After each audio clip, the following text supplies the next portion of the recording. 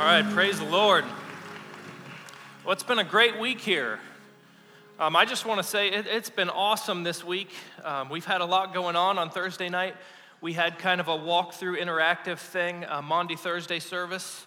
And a thank you to all of you that came and participated in that. And then Friday night, we had our Good Friday service, and that was a great service. And then yesterday, man, there were so many people in this building. We had extravaganza inside, and I think it was 731 kids, but over 1,300 people walking around this building. And I just want to say thank you to all of you that came and served, and those of you that came and were a part of it.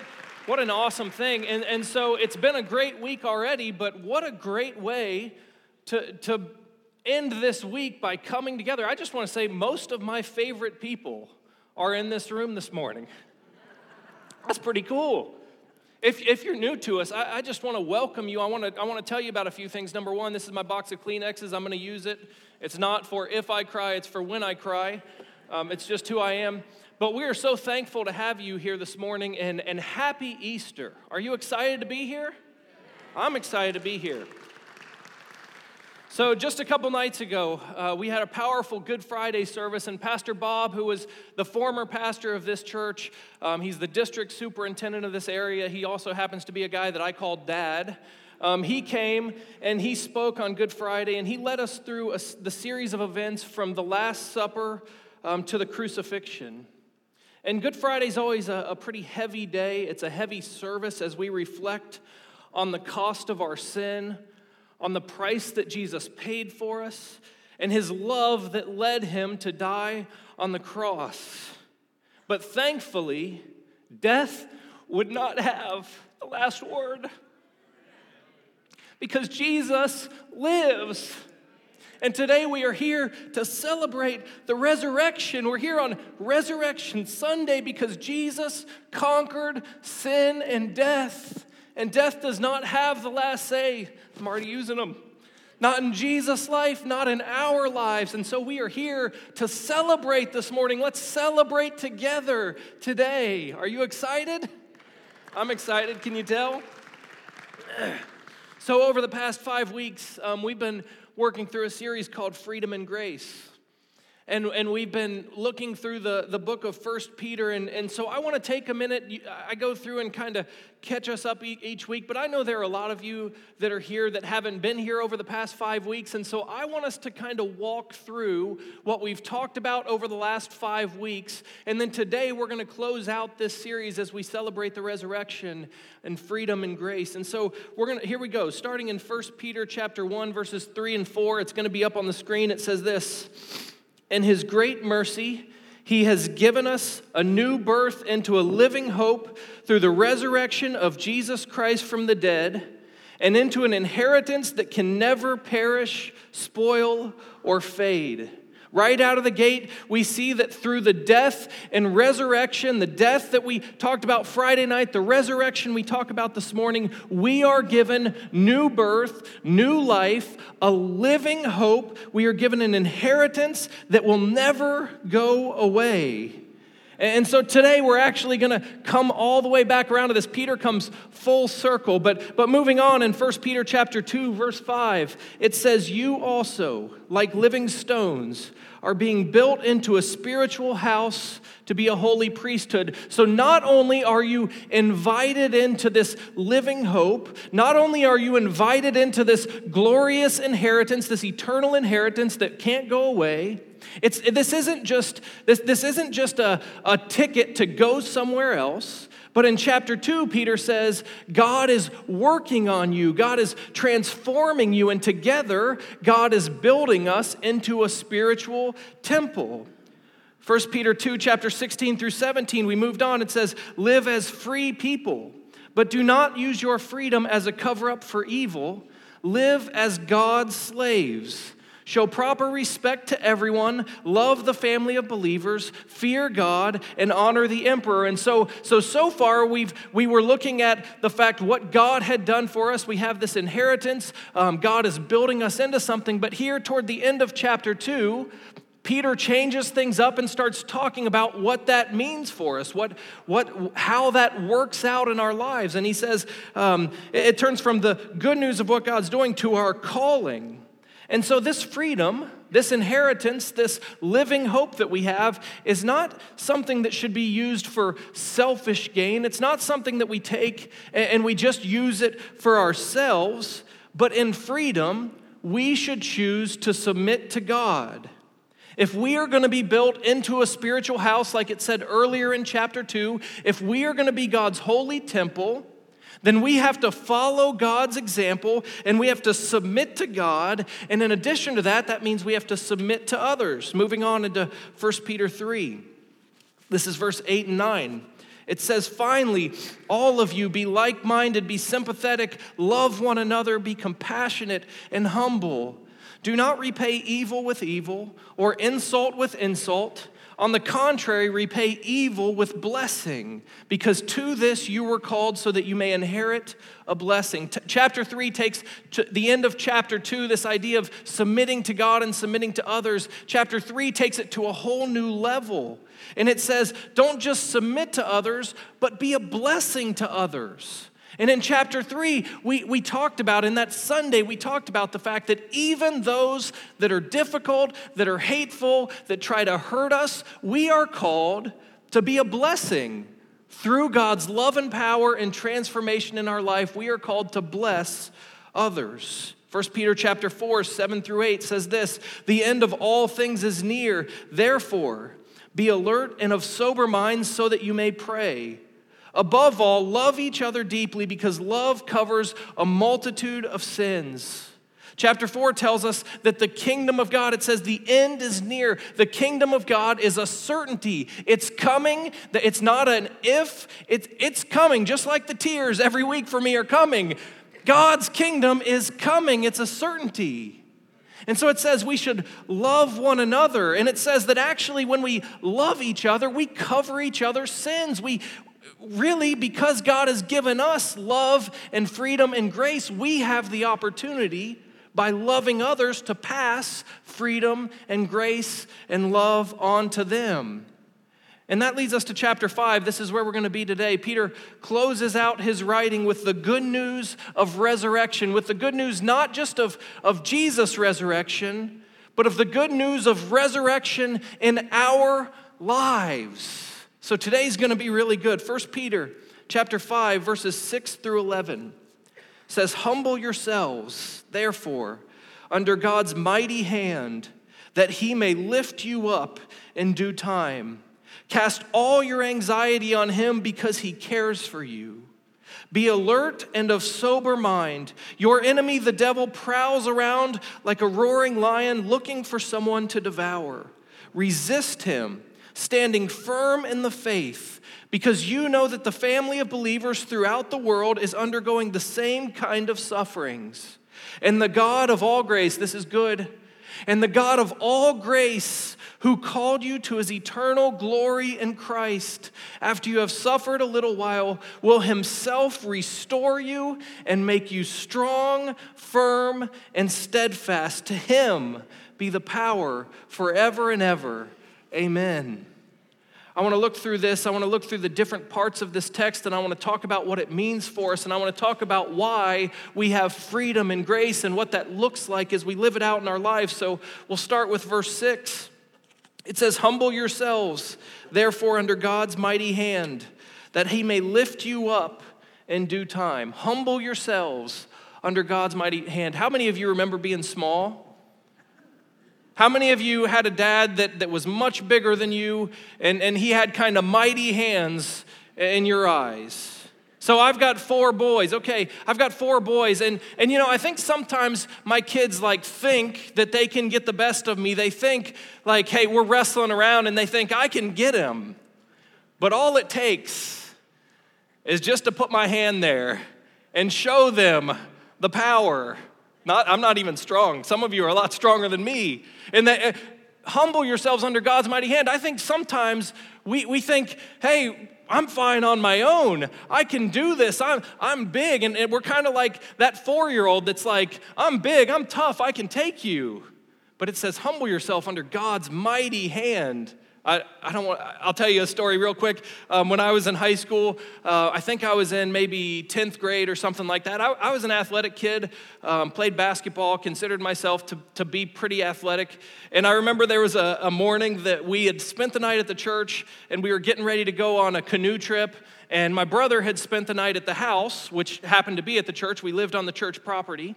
And so in the morning, my youth pastor, who was like 6'3", 6'4", and massive, he came over and he woke me up and he said, go over and get your brother from the house. And we're talking like 6 a.m. here. I am not a morning person.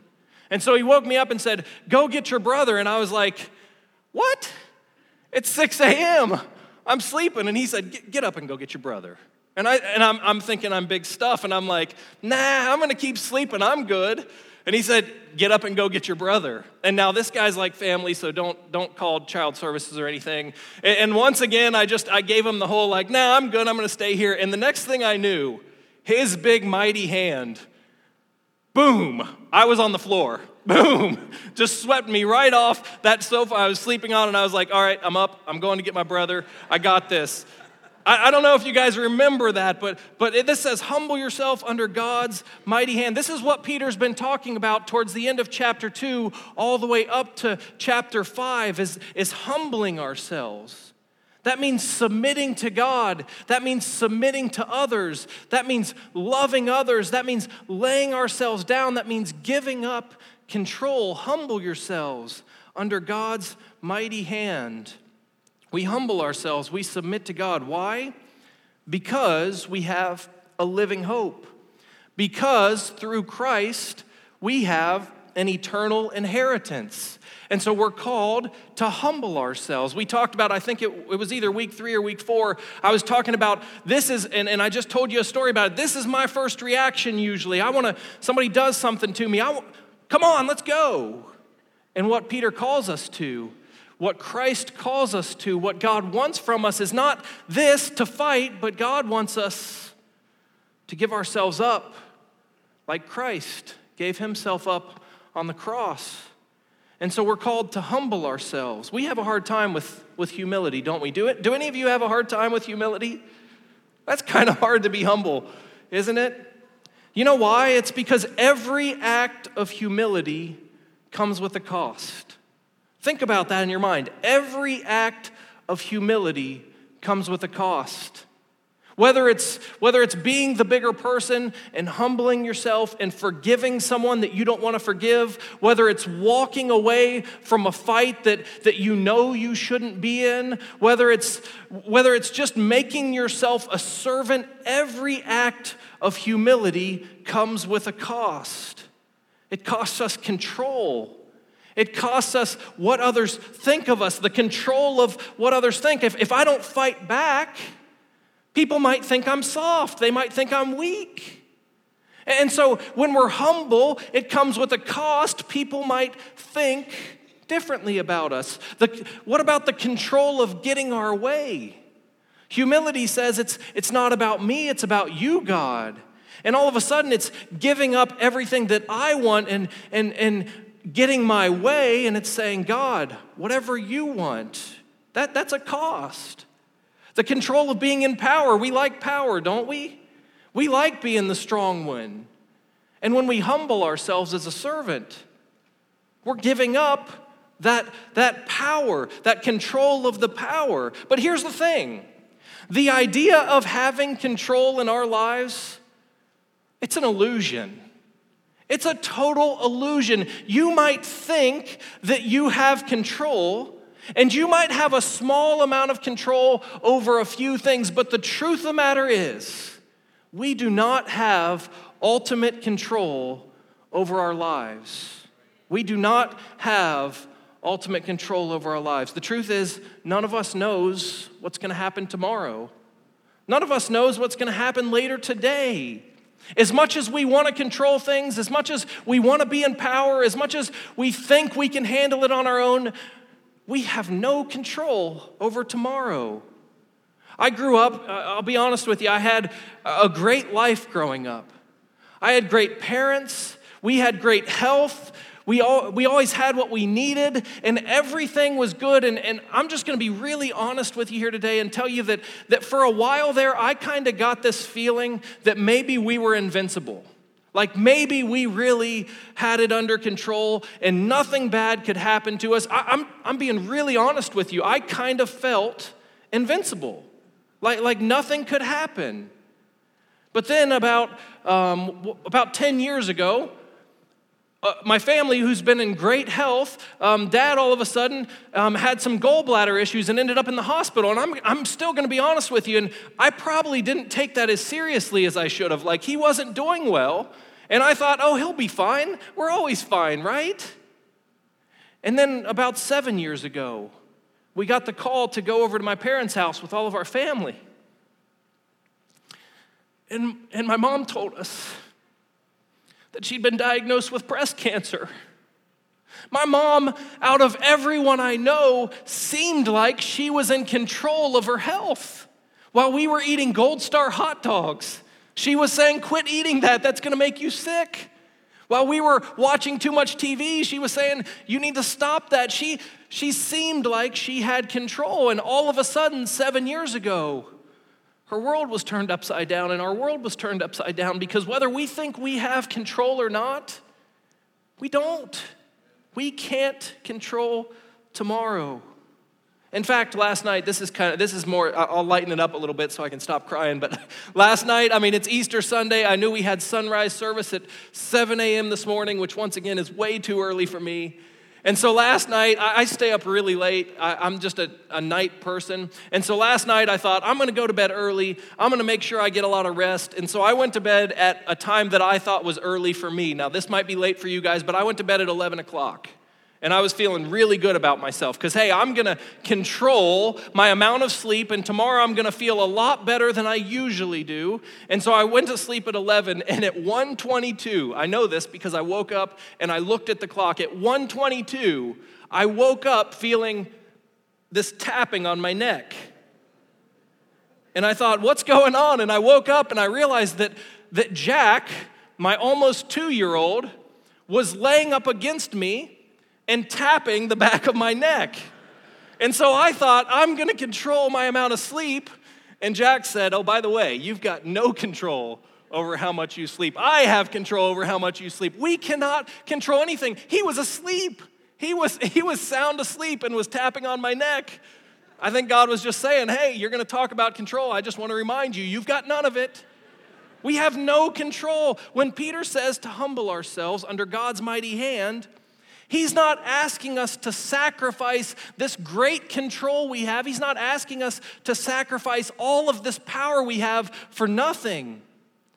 We have the opportunity to give up our illusion of control to the God who truly has control. Listen to that again. We have the opportunity to give up our illusion of control to the God who actually has control. Here's the thing, God's narrative for us is much better than any narrative we can create for ourselves. God's image for us is much better than any image we can create and sustain for ourselves. God's power for us is much stronger than any power we could ever have on our own. You are invited into a life. When Peter says, humble yourselves under God's mighty hand, you are invited into a life that is so much better than any life you could ever create. Yes, it means you've got to humble yourself. Yes, it means there will be hard times. But God gives you life. God's mighty power and mighty hand will transform you. And so you are invited into a great life. The next verse is really great. It says, cast all your anxiety on him. Why? Because he cares for you. This is really good news today. Cast all your anxiety on him because he cares for you. What's the benefit of being humbled under God's mighty hand? It's that we can cast all of our anxieties on him. The word here, the word cast that's used, eperipto. That's the word that's used here, and it's only used twice in Scripture. And I think the other time gives us a good idea of what's happening here. And so the other time it's used is actually what we talked about last week in the triumphal entry when Jesus rides into Jerusalem on a donkey. And it says that the disciples cast garments onto that donkey for Jesus to ride on. And so this to cast means to throw upon. And so cast all your anxieties on him. I want you to get a picture here today. I think this is important. I want you to get this picture in your head. We are all on a huge journey. I'm talking about the journey of life. And I'm going to simplify it here and say, let's say this journey is going from here and it's going all the way over to here. And I know that's not that far and it seems like nothing, but you've all been on a long journey before, like a long trip, right? Was it last summer we went out west? 2 summers ago we went out west and we drove up to Minnesota and over across to Yellowstone and down to Denver and Colorado Springs and then back. That was a long journey. And Megan Jack was just born, and so Megan flew, and so it was me and the 3 oldest boys, who were not super old at that time, driving 95 hours in a car. You talk about burdens. You talk about a long journey. You talk about a difficult trip. I want you to get this picture in your mind of a long journey. We are all on this long journey of life, and the truth of the matter is, we all have baggage. We all have stuff that weighs us down as we live our lives. Maybe it's cancer, maybe it's other sickness, maybe it's brokenness that you've experienced, something that someone did to you, maybe it's anger, maybe it's this desire to have an image that you don't feel like you have and this constant working, and we have all this baggage. And Peter says, take all of that baggage, take all of that anxiety, take all that stuff that's just so heavy, and throw it on Christ. Throw it on Christ. Why? Because he cares for you.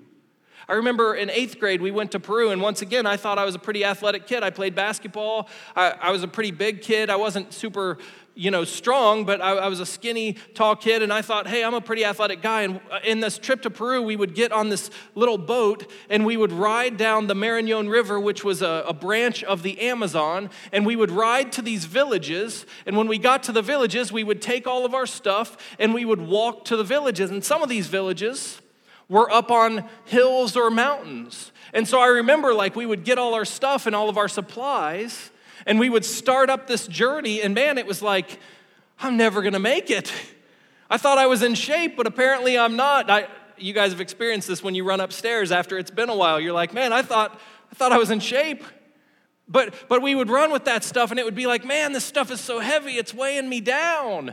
And then these little Peruvian guys, half my size, would come up and say, here, give me that. And they would take our stuff and they would take off up the hill before we could even figure out where they went. And it was like, wow, this is a lot easier when I don't have to carry all that baggage. We are all on this long journey through life, and we all have all of this baggage that weighs us down and makes it so hard. And Peter says, cast all of that on Christ. Anything that's weighing you down, anything that's keeping you from walking your journey, cast it on Christ. What he's really saying is cast the things away, cast the things on Christ that take away our freedom. Because the truth of the matter is when we have anger, when we have anxiety, when we have bitterness, when we have sickness, when we have all of these things, they become burdens. And he says, cast it on Christ and live in freedom. Cast your control, cast your desire for an image, cast your anger, cast your desires, cast them all on Christ, because those will take away your freedom. But Jesus gives you freedom to walk your path, to walk your journey without all of that stuff.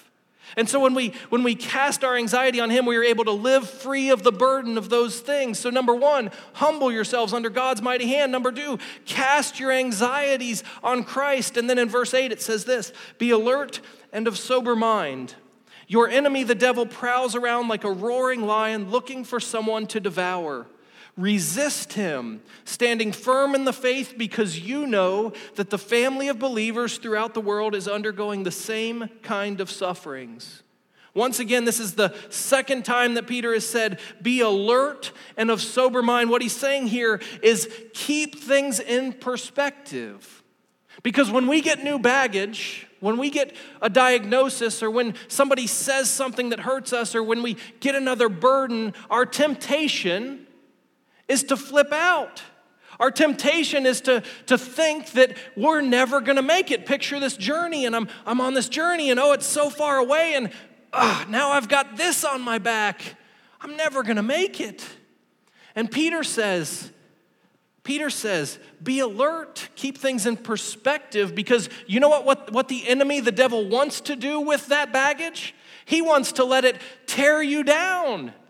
He wants to let it tear apart your relationships. He wants it to keep you from getting where God wants you to be. And so Peter says, resist him. Stand firm in the faith. Cast your burdens on Christ. And he says this is good stuff, because you know that the family of believers throughout the world is undergoing the same kind of sufferings. The truth is, most of the time when we get burdens, our first reaction is to isolate ourselves and to give up and to think it's over.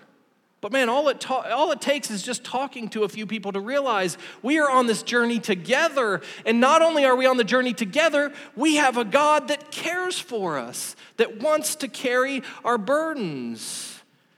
And so Peter says, cast your burdens on Christ. Keep things in perspective. Resist the temptation to give up and stand firm in your faith.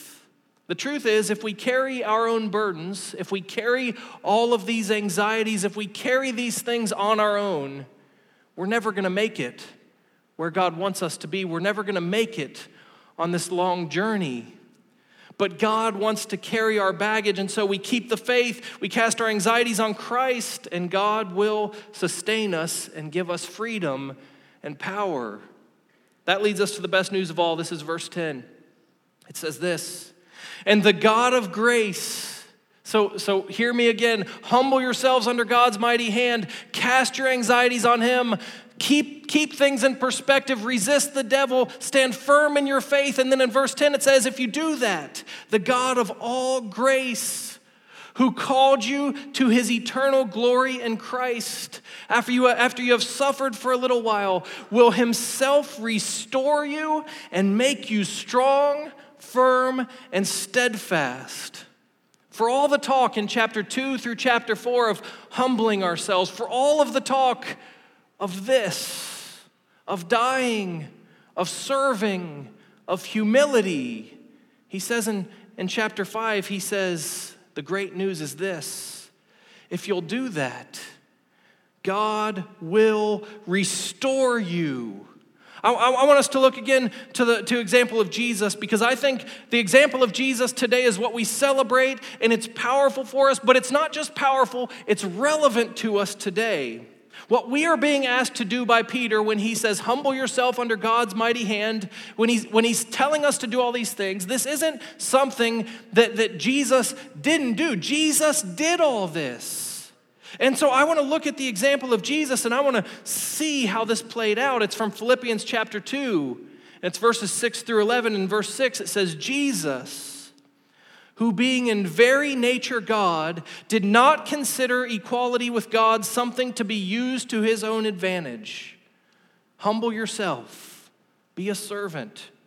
Rather, he made himself nothing by taking the very nature of a servant, being made in human likeness, and being found in appearance as a man, he humbled himself by becoming obedient to death, even death on a cross. Even death on a cross. Humility has a cost. Following Christ has a cost. And Jesus paid that cost. Jesus paid that cost. That's what we talked about Friday. That's the cross. But here's the good news that we celebrate this morning. Hear this and get excited about it because it's good stuff. In verse 9 it says, therefore, because he did that, because he humbled himself, because he was obedient, because of this, therefore God exalted him to the highest place and gave him the name that is above every name, that at the name of Jesus, every knee should bow in heaven and on earth and under the earth, and every tongue acknowledge that Jesus Christ is Lord, to the glory of God the Father. So Friday we come and we see this, and it's heavy. And we see that we're called to humility, we're called to be servants, we're called to lay ourselves down. But Sunday, this morning, we celebrate resurrection, because if we do this, God raises us up. God gives us life. God gives us hope. God gives us an eternal inheritance that can never go away. Our illusion of control, our illusion of power, it's just an illusion. But if we'll trust God, God will lift us up, and God will restore us, and God will take the brokenness and the pain in our life that we've suffered and make it right. It's no different for us. So hear me today when I say this. Hear me, this is important. If we don't choose to live out the humility of Friday, we won't get to experience the resurrection of Sunday. Hear that again. If we will not choose to live out the humility of Friday, we won't experience the resurrection of Sunday. We might run around thinking we're tough, but we've got no control. And if we are willing to humble ourselves, God will restore us. If we will humble ourselves, if we will cast our anxieties, if we will stand firm in our faith, God will restore you. There are going to be moments where you feel weak, where you feel broken. Guess what? Jesus had moments just like that. There will be moments that are hard and painful. Guess what? Jesus had those moments too. There will be times that you have to make sacrifices. Guess what? Jesus did too. But God will restore you. And the good news is what he says after that too. It's not just that God will restore you and make things right. It's that God will make you strong and steadfast. God will make you stronger than you could ever be on your own. He gives you life. He gets you to the end, to the life that he has for you. And it's so much better than anything you could ever do on your own. And the good news, this isn't just a wishful hope. This isn't just a, hey, I'm playing the lottery here. I hope it works out. This is a promise from God. God will restore you and make you strong if you will humble yourself. Failure in the past does not doom a person to failure in the future, because today you are offered resurrection through Jesus Christ. The resurrection that we celebrate today, that Jesus died and rose again, is offered to us. We can have resurrection and life in Christ. In Christ, we have victory. In Christ, we have life. And so today, as we celebrate Easter, it's a day that we look at Jesus and we get excited and we say, Jesus rose from the dead, but today is also about us living out the resurrection in our lives. And so I want us to understand that today you are offered resurrection and life and a living hope and an eternal inheritance that nobody can take from you. Today, in Christ, we have victory. Are you excited about that? I'm excited about it. So the band's going to come up. And listen, we sing a lot of songs here, and that's great, and I sense a great spirit and a great presence in worship today. But as we close out this service, we're going to sing a song about God giving us life, about victory over sin and death. And so I want you today to not just stand there and say, yeah, I'll sing that song. I want you to celebrate. I want you to experience the resurrection that God gives you today. And so as you stand, we're going to sing and we're going to celebrate not just Jesus, but we're going to celebrate our resurrection in our life. Father, we all come before you, and I thank you for all these people, and we're thrilled to be together, and what a great Sunday. And I pray, Lord, that today each and every one of us would be able to celebrate the victory that we have over the things that weigh us down, over the things that could keep us from going where God wants us to go. And so today, we celebrate not just your resurrection, but the fact that through your resurrection, you offer us life and resurrection and hope. We love you, Jesus. We celebrate today. We honor you. We give you the glory and the praise in Jesus' name. Amen.